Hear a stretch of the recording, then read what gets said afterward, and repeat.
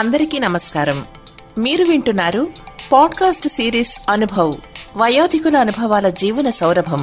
Heritage groups మరియు national institute for social defence, ministry of social justice and empowerment, government of India, media for community foundation, New Delhi సంయుక్త చొరవతో Shri Alok Varma, doctor R Sridhar కలిసి రూపొందించిన project Shrimati Shailaja Suman, Zahed ఫారూఖీల సమన్వయ కార్యక్రమమే అనుభవ్, వయోధికుల అనుభవాల జీవన సౌరభం.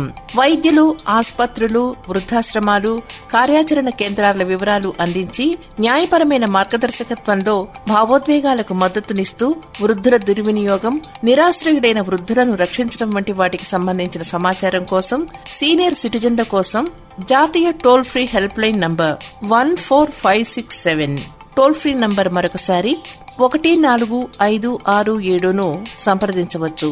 హెరిటేజ్ ఫౌండేషన్ హైదరాబాద్ సమర్పణలో అనుభవ్, వయోధికుల అనుభవాల జీవన సౌరభంలో మిమ్మల్ని ఇప్పుడు పలకరిస్తున్న వారు జర్నలిస్ట్ వైజయంతి పురాణ పండ. నా పేరు వైజయంతి. నేను కొంతకాలం ఉపాధ్యాయ వృత్తిలోను, ఆ తర్వాత అతి ఎక్కువ కాలం జర్నలిజంలోనూ పనిచేశాను. మన అనుభవాలు అన్నారు అంటే వృత్తి అనుభవాలతో పాటు జీవితానుభవాలు అనేది నేను ఎట్లా తెలుసుకున్నానంటే, అందరికీ సాధ్యపడచ్చు, సాధ్యపడకపోవచ్చు. ఇంట్లో నుంచి అనుభవాలు బాగా తెలుసుకున్నాం. ఒక తండ్రి పిల్లలతో ఎలా ఉండాలి, పిల్లల్ని ఎలా పెంచాలి అనేది ఒక తండ్రి నుంచి అనుభవంగా నేర్చుకున్నాం. ఈ అనుభవాలు ఏంటంటే, మామూలుగా ఎవరికైనా మనం ఒకళ్ళకి అనుభవం ద్వారా తెలుసుకున్న విషయం ఏంటంటే, ఒకళ్ళకి ఎవరికైనా మనం నేర్పాలి అనుకున్నప్పుడు దాన్ని ఉపన్యాసంగా చెప్పకూడదని ఆచరణలో చూపించాలి అనేది నేర్చుకున్నాను. అది ఎక్కడైనా సరే, ఇది ఎక్కడైనా వర్తిస్తుంది. పిల్లల్ని పెంచడం విషయంలోనే కాదు, ఎవరికైనా సలహా ఇచ్చేటప్పుడు కూడా ఇది బాగా పనిచేస్తుంది అనే విషయం అనుభవం ద్వారానే తెలిసింది. ఇక ఉద్యోగపరంగా చూసినప్పుడు, ఉపాధ్యాయ వృత్తిలో ఉన్నప్పుడు చాలామంది పిల్లలు మాట వినటం లేదండి, వాళ్ళు మా మీద సరిగా లేదు అని కంప్లైంట్లు ఇస్తూ ఉన్నప్పుడు నాకు కొంచెం ఆశ్చర్యంగా అనిపించేది. నేను ఇంటి దగ్గర నేర్చుకున్న దానివల్ల అవ్వచ్చు, ఏదైనా అవ్వచ్చు, కానీ నేను ఏ రోజు కూడా క్లాస్లో పిల్లలతోటి ఇబ్బంది అనేది పడలేదు. డిగ్రీ స్టూడెంట్స్కే నేను చెప్పాను, తెలుగు, సాంస్క్రిట్ రెండూ చెప్పాను, కో ఎడ్యుకేషన్లో కూడా చెప్పాను, హైదరాబాద్లో కూడా చెప్పాను. ఎప్పుడు కూడా నాకు పిల్లల నుంచి ఎటువంటిది ఎదురు రాలా. అందుకు ముఖ్య కారణం ఏంటంటే, నా అనుభవమే చెప్తున్నాను. నేను పాఠం పర్ఫెక్ట్గా ప్రిపేర్ అయ్యేదాన్ని. క్లాసులో పాఠం చెప్పేటప్పుడు వాళ్ళకి సందేహం రాకుండా, మనం చదువుకునేప్పుడు మనం ఎలా సందేహాలు వస్తే టీచర్ని అడిగేవాళ్ళం, అట్లాగా నేను కూడా ఒక విద్యార్థిగా మారిపోయి సందేహాలన్నీ నేనే ముందర తెలుసుకుంటూ వాళ్ళకి ఎక్కడ సందేహం వస్తుందో దాన్ని నేనే సందేహంగా చెబుతూ వాళ్ళకి సందేహ నివృత్తి చేస్తూ ఉండేదాన్ని. నిశ్శబ్దాన్ని పాటించేలాగా క్లాసుని ఏర్పాటు చేసుకునేదాన్ని. ఏ రోజు కూడా టెక్స్ట్ బుక్ తేకపోతే ఒప్పుకునేదాన్ని కాదు. బాగా కరడు కట్టినటువంటి విద్యార్థులు ఉన్న క్లాసులని చెప్పేవారు ప్రిన్సిపాల్ గారు ఎప్పుడు. అలాంటి క్లాస్కి ఇన్విజిలేషన్ వేసేవారు. ఏ రోజు నా క్లాసులో కాపీ కొట్టారు అనే కంప్లైంట్ లేకుండా ఉద్యోగం చేసుకురాగలిగాను. చాలా సాటిస్ఫాక్షన్గా చేసుకున్నాను 13 సంవత్సరాల పాటు. అంటే మన ఉపాధ్యాయ వృత్తిలోకి వెళ్ళే వాళ్ళకి ముఖ్యంగా మనకి డిసిప్లిన్ ఉండాలి అనేది మనం తెలుసుకోవాలి. మన డిసిప్లిన్ ఉంటేనే వాళ్ళని మనం కంట్రోల్ చేయగలుగుతాం. అది ఉపాధ్యాయ వృత్తిలోది. ఇక అక్కడి నుంచి జర్నలిజంలోకి వచ్చాను అనుకోకుండాను. జర్నలిజంలో కూడా ఏంటంటే, మనం చాలా సినిమాల్లో చూసి చాలా ఇట్లా ఉంటాయి అట్లా ఉంటాయని ఆదర్శాలు ఊహించుకుంటూ ప్రవేశిస్తాం. మనం అనుకున్నట్టుగా జరిగే రోజులు కావు ఇవి. ఒకప్పుడు కొంతవరకు జరిగినా యాజమాన్యానికి అనుగుణంగానే పనిచేయవలసి వస్తుంది, కానీ మనంతటగా మనం పనిచేసే అవకాశం అనేది ఉండదు. ఇష్టమైతే చేయడం, లేకపోతే ఇంకా విడిచిపెట్టుకోవడం, అది మన చేతుల్లో ఉంటుంది. అయితే ఇక్కడ మనం నేర్చుకోవాల్సిన అంశం ఏంటంటే, మనం మీడియాలో ఉన్నామంటే మధ్యవర్తులము అని అర్థం. అంటే మా యాజమాన్యానికి బయట వాళ్ళకి మధ్యవర్తులం మనం. కొందరి చేత మనం మంచి మంచివి వ్యాసాలు రాయిస్తాం. ఆ వ్యాసాలు రాయించేటప్పుడు వాళ్ళకి ఫోన్ చేసి కానీ లేదంటే వాళ్ళతో మాట్లాడి చేస్తాం. వాళ్ళతో గౌరవంగా మాట్లాడడం అనేది మనం తెలుసుకోవాలి. అంటే ఏం చేస్తున్నారంటే, చాలామంది పేపర్లో పనిచేస్తుంటే మనం ఏదో మహారాజులు అనుకున్నట్టుగా, రాసే వాళ్ళకి గతిలేక రాస్తున్నారు అన్నట్టుగా వాళ్ళని చులకనగా చూడడం, చులకనగా మాట్లాడడం అనేది చాలామంది చేస్తూ ఉంటారు. ఈ వృత్తిలోకి వచ్చేవాళ్ళు ముఖ్యంగా ఇది నేర్చుకోవాలి. అలాగే దాంతోపాటు మనం అంటే రాసేటప్పుడు కూడా ఒక నిబద్ధతతోటి రాయాలి. మనం దాన్ని ఎంతవరకు ఆచరిస్తున్నాం, మనం అందరిలాగే ఉపన్యాసాలు ఇస్తున్నామా, సరిగ్గా రాస్తున్నామా, వీలైనంత వరకు అంటే యాజమాన్యాలకు అనుగుణంగా చేయాలి కాబట్టి మనం వీలైనంత వరకు అవతల వాళ్ళకి చెడు జరగకుండా ఉండేలాగా జాగ్రత్త పడుతూ రాసుకోవడానికి అలవాటు చేసుకోవాలి. అదేవిధంగా ఇంతమందిలో పనిచేసేటప్పుడు మనకి ఎన్నో అవరోధాలు వస్తూ ఉంటాయి. మనతో పనిచేస్తున్న వాళ్ళతో ఇబ్బందులు వస్తాయి, ఉద్యోగాలు పోయే పరిస్థితులు వస్తూ ఉంటాయి.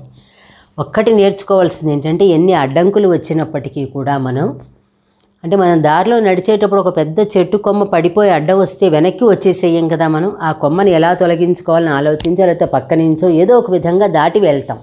వెనక్కి వచ్చేస్తే ఇంక మనం ముందడుగు వేయలేమనే కదా అర్థం. ఆ వెనక్కి వచ్చేసేయకుండా ముందడుగు వేసేటప్పుడు మనకి ఇట్లాంటి అవరోధాలు వస్తాయి.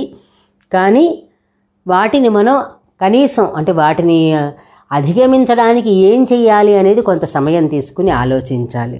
అలాగే మనకి జీవితంలో తెలిసిన జీవితానుభవంలోనే ఇంకో 2 విషయాలు కూడా చెప్తూ ఉంటారు ఎప్పుడూను.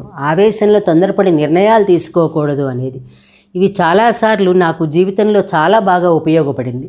ఎన్నోసార్లు ఉద్యోగం చేస్తున్నప్పుడు తోటి వారి నుంచి కానీ మన పై అధికారుల నుంచి కానీ చాలాసార్లు ఇబ్బందులు ఎదుర్కొన్నప్పుడు, నిజాయితీగా కూడా పనిచేస్తుంటే ఇంత మాటలు అంటారని బాధ వచ్చినప్పుడు ఒక సెకండ్ ఉద్యోగం వదిలేసి వెళ్ళిపోదామనే ఆలోచన వచ్చేది.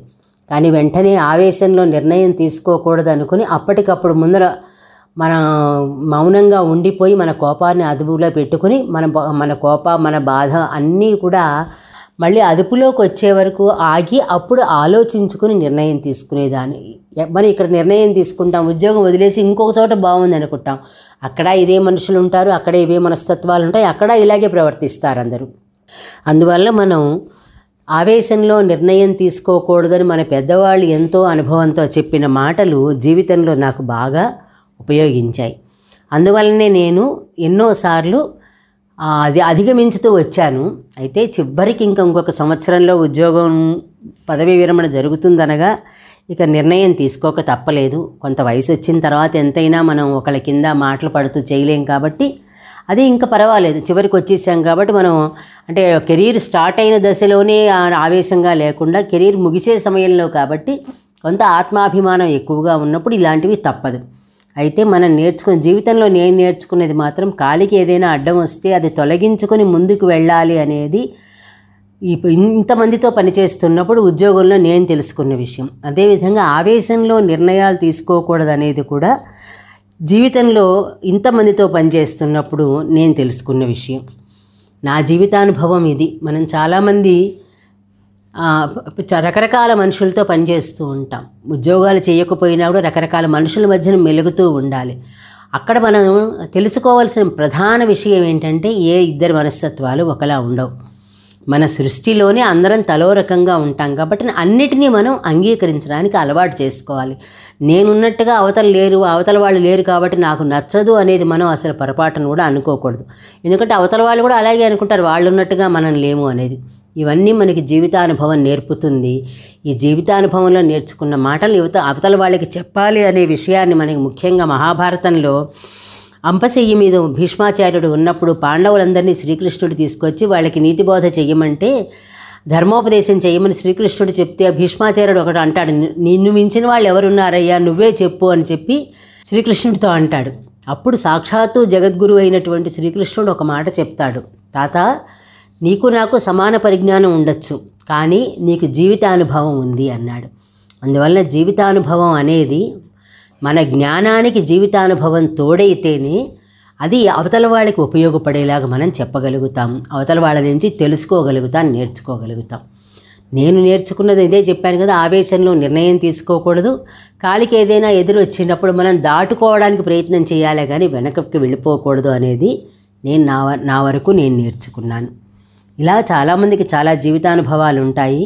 ఇలాంటి అనుభవాలని ఒకళ్ళ దగ్గర నుంచి ఒకళ్ళు మనం తెలుసుకోవడం వల్ల మనకి ఎప్పుడైనా ఇబ్బంది కలిగినప్పుడు పక్కన వాళ్ళ అనుభవం ద్వారా మనం అధిగమించగలుగుతాం అనేది నా అభిప్రాయం.